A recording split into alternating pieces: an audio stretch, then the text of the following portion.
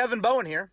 Don't forget to listen to The Fan now on 93.5 or 107.5 FM, and check out our latest coverage online at 1075thefan.com.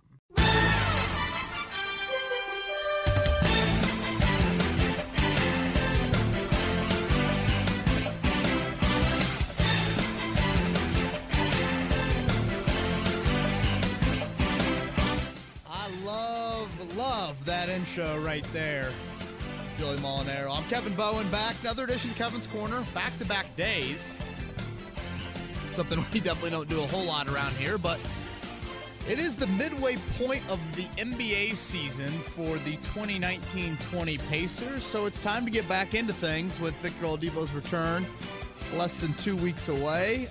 Joey, I figured it was time to hop back in. Surprising start, to say the least, and I feel like fans are, I don't know, maybe the way the Colts season ended, I think fans are a bit energized to see what happens to close out the year and obviously what happens when your star player comes back. Yeah, they definitely got, I'd say, a lot of Central Indiana through late November, throughout December, because of, like you said, the Colts. So, yeah, people are back on the Pacers, and I think that's exciting. And now, full transparency, I don't really know if I've said this on the podcast before, but I'm probably a bigger basketball fan than I am a football fan. Is it just because you have to cover football so much that's kind of your release? Because I feel like a lot of football writers are really big baseball fans. Baseball? Yeah. Maybe just because, like, Peter King. Yeah, and I'm not a huge, I'll cheer for the Reds. I couldn't tell you last time I've sat down and watched a 3-hour MLB game, like, on my couch, non-playoff wise. So I would say, I don't know, basketball to me, maybe growing up in this state has something to do with it. Yeah. I love football, obviously. When we're talking love, it means like, whatever. Do I love a hamburger or a steak? I love both pretty much equally. I guess steak maybe a little bit more than that. But, I'm a big basketball fan, and it has been fun, watching this Pacers team. It's a team that some major credit deserves to go to Kevin Pritchard and Nate McMillan, because there are a lot of new faces. They've dealt with a lot of injuries early in the season, and outside of Mrs. McMillan, I expected a 26-win team considering all the injuries here at the midway point of the season. You're on pace for 52 wins. That's a number that I don't think anybody thought was possible. And again, we have to factor in, Brogdon's missed, 10 or 11 games. Miles Turner's missed some time. Domantas Sabonis has missed some time. Lamb missed about a week as well. And obviously Victor missing half the year. So when you look at the Eastern Conference, it's really opened up in that, you have Milwaukee that's emerged, and then you have 2 through 6 in Miami and Boston and Toronto and Indiana and Philly. They're really, really jumbled together. And I guess I haven't done my research, so I might be just kind of speaking out of my ass on this, but I actually think it's true. I feel like home court means more than maybe ever in the Eastern Conference. You look at the home records of the teams in the East that are these top 5 or 6 teams, It is astronomical how much better they play at home than on the road. Yeah. This is not the Big Ten. This is not college basketball where these are rowdy, road environments. It's pretty crazy to me just how stark of a difference there has been home and away. And we know the Pacers, haven't won a home court or haven't won a series in, I think it's 5 years. They haven't won a playoff series in 5 years. And the last time they won a playoff series, it was at home. So I think that's just what adds the importance of. And throughout this podcast, I'm sure I will get into it, Joey, but I find myself really hard to kind of give a big picture evaluation on the Pacers right now, because there is so much unknown with Oladipo and the ramifications of his return, positively and negatively, over the final 40 games or so.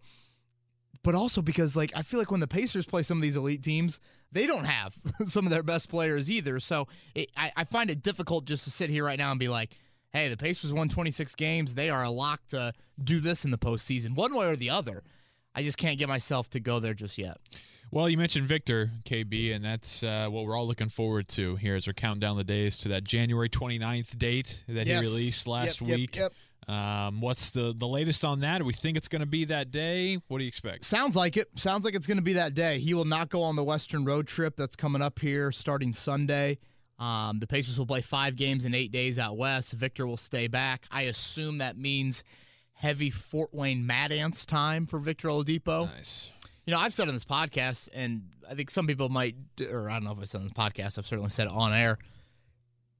I wouldn't mind Victor getting a little Mad Ants run before coming back to the NBA team. Yeah, get his game action. You know, knock off some of that rust, ramp up some of the stamina, physical activity. I mean, you can't replicate game reps. And I know it's G League versus NBA, but still. Now, I think I said that last week maybe on the Fan Morning Show, and Big Joe was like, no, I wouldn't want to risk that. Some G League player would, try to go all out to make a big impression against a star NBA player. I'm like, I don't know about that. I mean, is there more of a risk of injury for I was Victor? going to say, but so you don't think that in an actual NBA game, your first time back in a real NBA game against the best of the best, that's not cause for concern either? Right. I think that's a good point. You can look at it from multiple ways. So it doesn't sound like the Pacers have said he will play for the Mad Ants or anything like that. But I think we have to realize this. When Victor comes back on the 29th, Joey, that will be 1 year removed, 1 year and 6 days removed from, the ruptured quad tendon against the Raptors. He will not have had a serious 5-on-5 session against main line, front line NBA players, whatever you want to call them, starters, high-level bench players. He will not have had that in this year. NBA teams do not practice much at all, if at all, during the season. Yeah. There's just not enough time to do that. Actually, one of the few practice days that they probably will have is when they do come back from that Western road trip.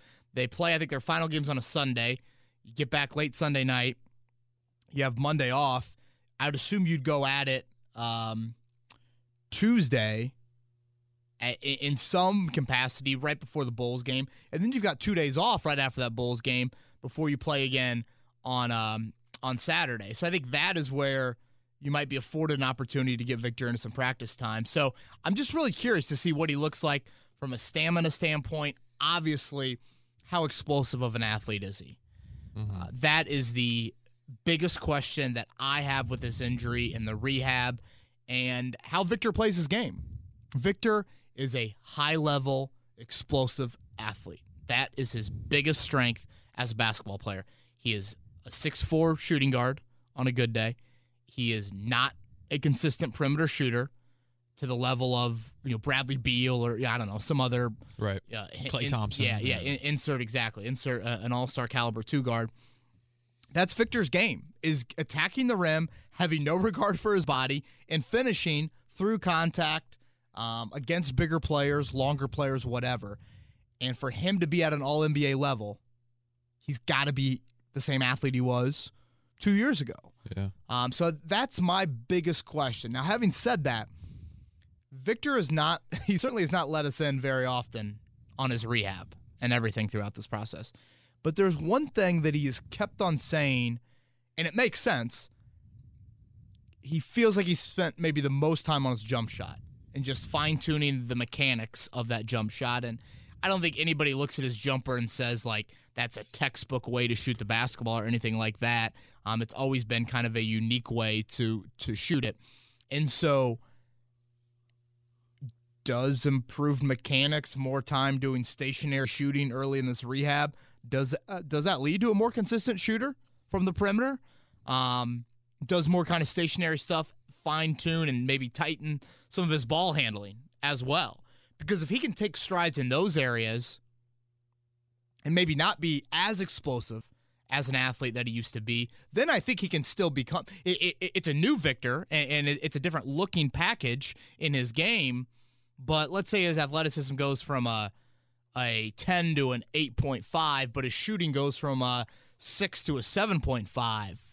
Balances out a little bit. Yeah, it kind of balances out. Now, those are all big questions, but those are kind of some of the curiosities I have with Victor. If he indeed comes back for that Bulls game, 35 games to go in the season, 10 of them against the top 6 teams in the East. So nice sample size there. You still go to LA, both LA teams. You have one more trip out west that you'll take. So you'll see LeBron, you'll see Paul George and them. I think only 4 back-to-backs, I want to say, Joey, the rest of the year. I don't assume he'll play in the back-to-backs, so it's not the early ones. So it allows you time to kind of ramp up his minutes. And I think it's important, too, when he comes back, 8 games from the day he comes back until the All-Star break, 7 at home. So a lot of treatment here locally. You aren't getting on planes and off planes and 2 a.m. nights and things like that. That should be very advantageous to Victor Oladipo. So, yeah, I am. I'm really excited. Yeah, same. Obviously, how do we feel though that him coming back is going to go in terms of what they've already established on the floor, right? I mean, because you do have the newness with Malcolm Brogdon still. Guys like Jeremy Lamb. What's that going to be like for this nucleus that's been playing this first half of the season once he comes back? Yeah, I think it's a great question, and obviously it's something where before the start of the season, Chad Buchanan, their general manager, talked about break up the season into 3s, or into 3 different sections. Yeah. No Victor, kind of Victor, full throttle Victor.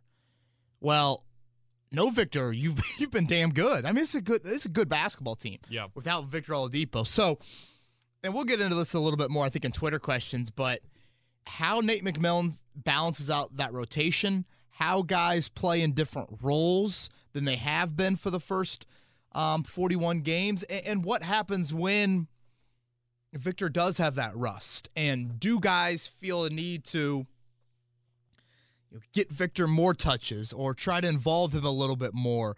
That is such an unknown. And I'm really, really interested to see how all of that plays out, because right now, I mean, outside of about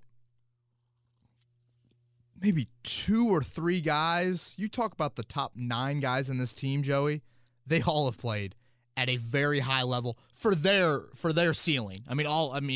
Again, a little inconsistency from Miles early in the season. Holiday's been a little bit up and down, some definite flashes, but then a little bit of, oh, yeah, he is probably the wildest Holiday of the 3. Jeremy Lamb, maybe a little bit inconsistent, but still, you've had stretches from all 3 of those guys that have been at a very good level. And then you start talking about it, Sabonis, Brogdon, McConnell, Justin Holiday, McDermott, Warren. I mean, they all have been, I think, about as high of a level as you could have expected. Yeah, definitely. TJ Warren just knows how to fill it up. We talked about it when he came over, I remember, and it was like YMCA game. He knew how to score. He is a professional scorer. And he does know how to score, which has been awesome to see. All right, let's get into what you've liked so far for the 2019-2020 Pacers, and let's start with the dude who just a handful of days before the season started got that big extension, Domas Sabonis. Boy, and he has certainly played like a guy that is still trying to make more money. I mean, what a year he has had so far. We're taping this on Thursday afternoon. He had 29 last night against the Timberwolves, 25 in the first half, I want to say it was. I remember on the podcast, this was probably after Domas's first year with Indiana, Joey. I said that I felt like Domas had a better chance of being an all-star than Miles Turner. And I definitely got a little bit of pushback. I'm thinking of one of my very good friends. I won't reveal his name on this podcast, but I definitely got a lot of pushback from him on that. And I've always felt like from those early days with the Pacers, this is one of the more skilled big guys I've seen in quite some time. And let me throw in the caveat of he's a skilled big guy that doesn't live above the rim and is not hitting 1.8 3-pointers per game. Like, there's no way Domas hit more than 10 threes all year. So, you talk about inside the paint, half-court offense, Domantas Sabonis facilitating, scoring, developing more of a right hand, rebounding the basketball, just involving others, knowing where to go with the basketball. Yeah, I mean, he's not Jokic, he's not Karl Anthony Towns, but again, those guys can stretch the floor and beat a little bit. He is an incredibly, incredibly gifted player on the offensive end of the floor. He deserves to be an all-star. He should be an all-star. Man, he falls out of bed and he's a double-double. Yeah. Just a pure Indiana guy. Yeah, and like you think Indiana basketball, you probably think a little bit of like a European style in a way of like very fundamentally sound, get others involved. That's Domas. Yeah. I mean, you put him in that second unit, and that's something to watch here when Victor comes back. Domas has got to be at that second unit because he makes all of them better, and he's also can be a dominant scorer for you when need be with McConnell and Justin Holiday and McDermott and whoever else you want to put into that second unit. So he's been a stud, man. Again, he better be an all-star. I'm pretty sure coaches vote at some point maybe for reserves or something like that for the all-star game. They better not F this up. Domantas Sabonis, all-star. Wouldn't be the first time we've seen all-star voting get messed up for an Indiana right? player, in Indianapolis. Darius Leonard says, hold my beer. Exactly, right. Another thing that you like is the coming over of Malcolm Brogdon. That was really big on the first day of free agency, right? When the clock struck. Exactly. All of a sudden, they're trading for Malcolm Brogdon, and it was like, okay, we're doing this. Yeah, and again, Pacers a bit out of their comfort zone. Making a trade, going in the restricted free agent sort of market. Brogdon, Joey, I felt like a lot was going to be on his plate when he came here. When Victor was out for the first, it'll be 47 games. I think Victor will end up missing. Brogdon was about third fiddle in Milwaukee. Obviously, Giannis and then Chris Middleton. I mean, hell, some might argue Eric Bledsoe over him at times, which, again, some might argue if that was the smartest move in the world. But Brogdon comes here, and so much is on his plate from a scoring, facilitating, defending standpoint. Yep. And he's really checked every box. He plays at such a great pace. He's a calming influence. The two-man game between him and Sabonis is like, I mean, it's Manning and Harrison. It's, you and impressions. It's, me with my obsession of Tiger Woods. I mean, it is just made to be, man. For sure. It is just like, it's a thing of beauty. And I think we've seen it, especially the last two games that him and Sabonis been back in the lineup. Just late game situations. It's kind of like, all right, Brogdon, Sabonis. Yep. Put him in the pick and roll and let him go to work. And Brogdon, Beauty. Joey, he's not this elite athlete, but he knows his body. He changes pace really well, and his anticipation makes up for a little bit of not having the elite athleticism that, we feel like is such a prerequisite to be an all-star player in the NBA. And so I guess that's kind of like Victor. When I talk about Victor, maybe, okay, can you do some of the more fundamentally sound aspects of basketball better? Brogdon, and I don't know if anticipation is a fundamentally sound thing. I guess it's basketball IQ, but he reads pick and rolls so well, knows how to maneuver around them, finishes with both hands at the rim, and I'm not too worried about him when Victor comes back because he's used to playing off the ball in Milwaukee. He did that so much. Yeah. So I think he can translate to that. I still think ending game situations, I want the ball in Brogdon's hands, man. I just trust him. And Nate McMillan, I think, trusts him big time. I think Nate's made the reference before of like, he is our quarterback. And, you kind of hear it in the NFL how teams script the first, 15 or 20 plays. Nate McMillan, you watch him during the first quarter, the guy barely says a word. Now, maybe he barely says a word all game, but like he just kind of lets Brogdon do his thing. I don't know if he'll be an all-star. Missing 10 or 11 games probably hurts him a little bit, and I think he's deserving of it to a degree, as long as he stays healthy, which has always been the biggest issue in his career. What a great job at the Pacers in acquiring him. Yeah, gotta love seeing him going out and getting a move for the president, as they call him. Around here. And you mentioned TJ Warren. We were just talking about him, but you got a guy like Jeremy Lamb, TJ Warren, even a Justin Holiday. Yeah. The new guys that have come over this year, really been impressive. Outstanding. Let's start with Warren, Joey. He's been healthy. That's something he hasn't been in his career. I think he's missed at least 15 games every season he's played in the NBA. So, knock on a little wood, but he's been healthy there. He's given you a little bit on the defensive end, which is nice. And he's still scoring at a really high level for a basketball team that's not as dysfunctional as the Phoenix Suns, which, again, that has been a bit surprising to me and has been a thing that you were curious when you got him, okay, is he going to be your 3? Like, are you ready to play Domas and Miles together? Could TJ Warren be your 4? There's been some games where he's just flat out taking this team on his back and has led them to victory, especially when Brogdon and Domas have missed time. So you got to love Warren. Joey, TJ McConnell. Oh, McConnell, yeah. Dude. The mic'd up clip was great. Oh, awesome. I love that. I'm like, sports are supposed to be entertaining. Yep. I know, like, coaches, GMs, don't treat this like it's the FBI. Like, a guy can be mic'd up. You know? Yeah. And I'm sorry, Sam Darnold seeing ghosts. Don't let ESPN mic you up, I guess, maybe, or have some restrictions on that. But, you know, in the NBA, when it's your local broadcast, give us some entertainment value. yeah, and the best part was that he's obviously the smallest guy on the floor. And Yeah, it's like playing with your little brother out in the backyard. 100%. That's exactly what it was. Getting in your face, Yep. you know, telling Brett Brown when he gets a technical, oh, man, your daughter's not going to get that couch that she wanted. You're going up to Ben Simmons saying he's got Clemson tonight. You know, obviously funny. Ben Simmons going to LSU.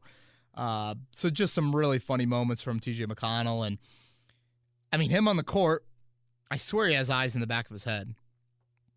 Sees the floor unbelievably well.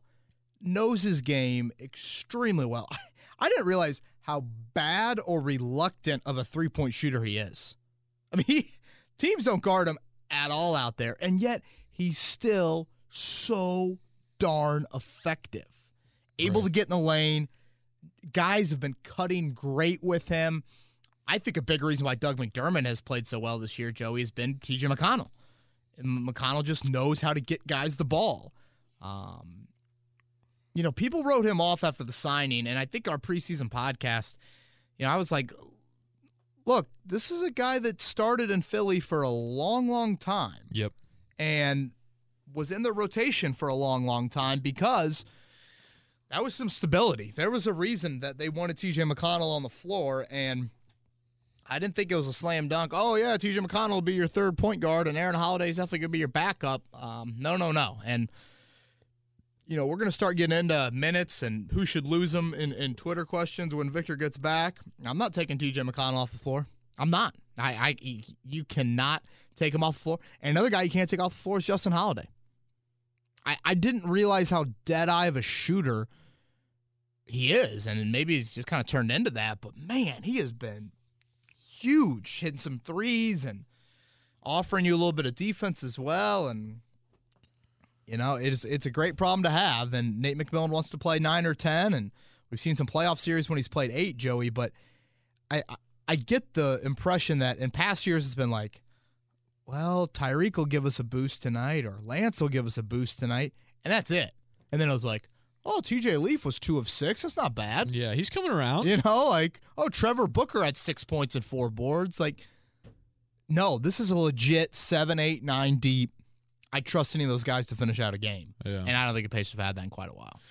Yeah. All right. So, new guys, thing you like a lot. Let's go over to things that you haven't liked so far in the 2019-2020 season. You got to start with defense and rebounding. Yeah, and you know, I would say when we talk about things I haven't liked, it's not like I've been just irate with them.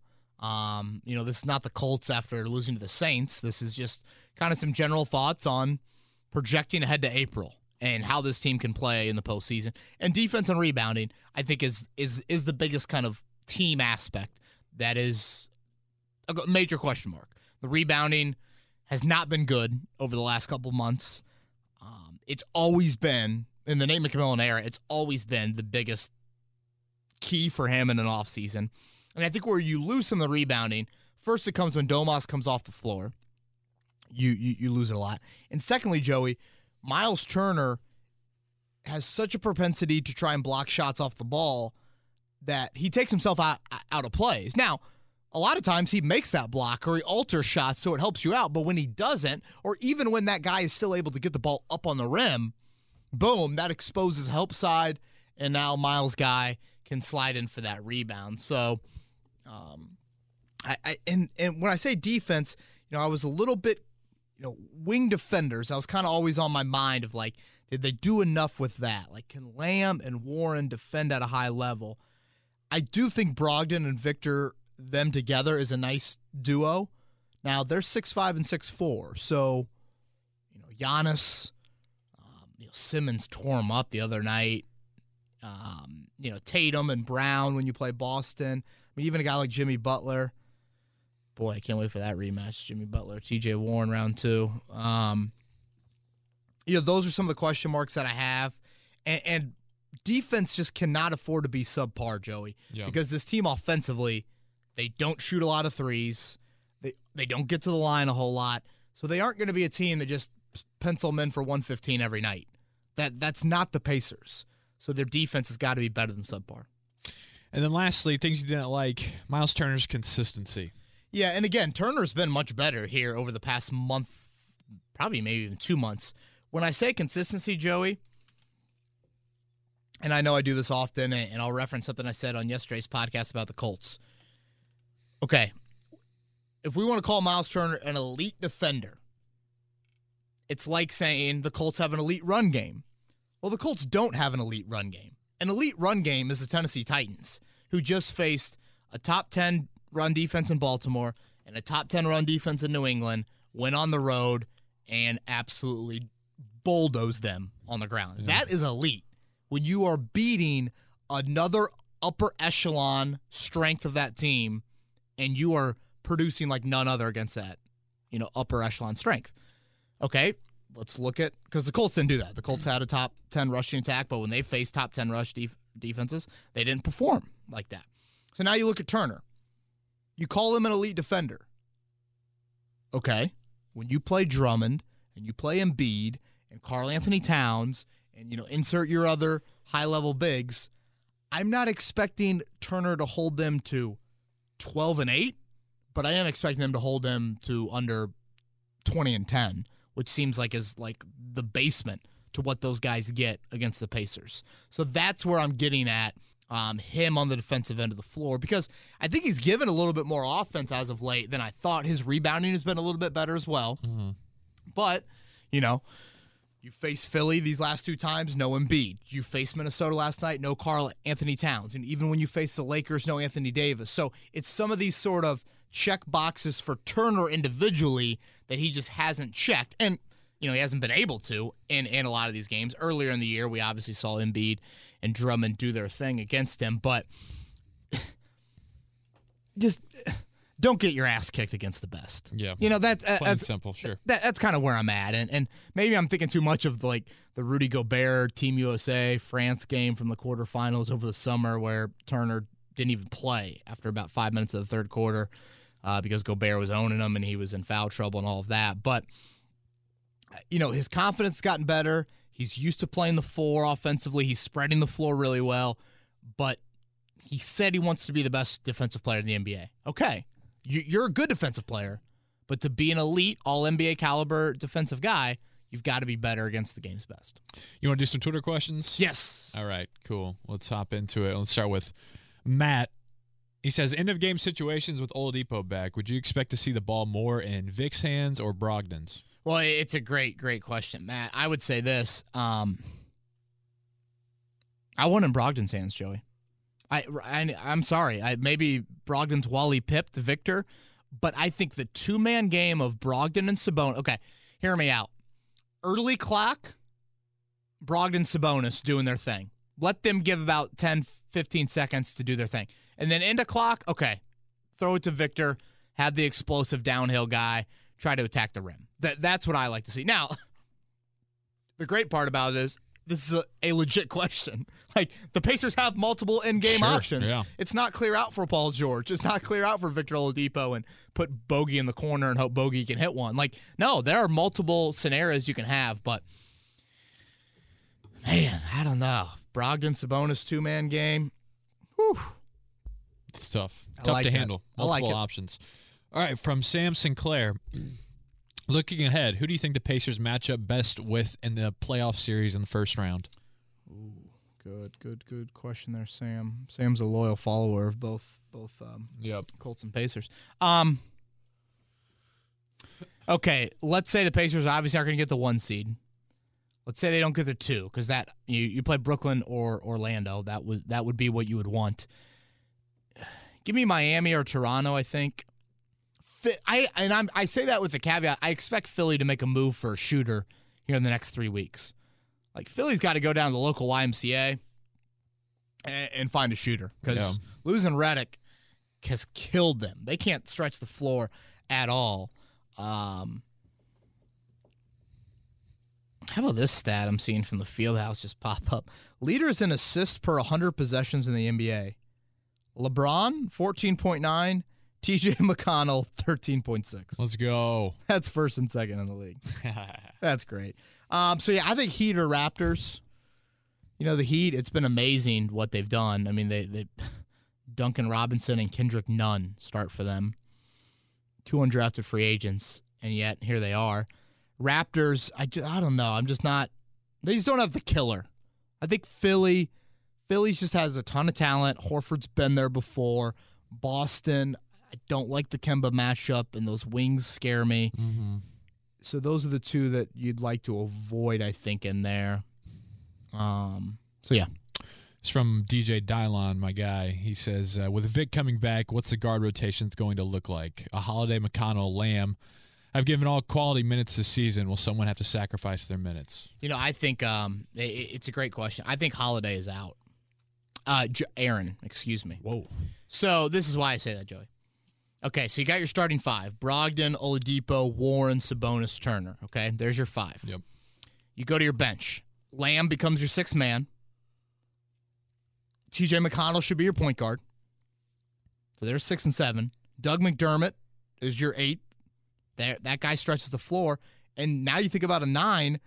I like the versatility of Justin Holiday guarding multiple positions a little bit more than just Aaron Holiday being kind of that smallish off-ball guard. Again, some people will probably disagree with that, and there will be times where you might need more of a microwave, and that's where Aaron Holiday will slide in there. But, you know, Goga might get a minute or two just to, if one of your bigs gets into foul trouble. So, I really just think that I think McConnell, Lamb, Justin Holiday, and McDermott have got to play. McConnell gives you so much and is a steady point guard. You put some shooters around him. You put Sabonis in there. I think that is a pretty good reserve unit. Dylon also wanted me to relay the message that it's about time for the Pacers pod. He is a diehard, isn't he? I remember talking to him at your wedding. He wanted more Pacers coverage. Yeah, so very happy about it for sure. It is about time. It's been way too long. I take full blame for that.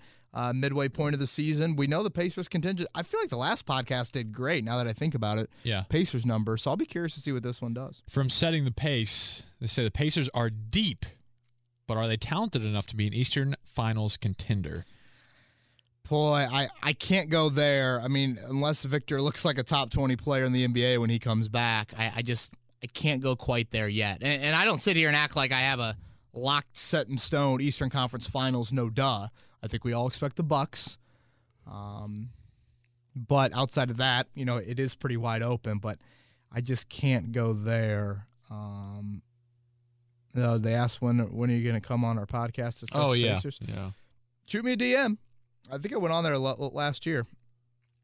Yeah. That's with my guy Alex Golden. I like Alex a lot. I think I'm going on there next week. Are you? Yeah. Nice. Yeah. Nice. They want me to bring out some Pacers impersonations. So ooh, you got it?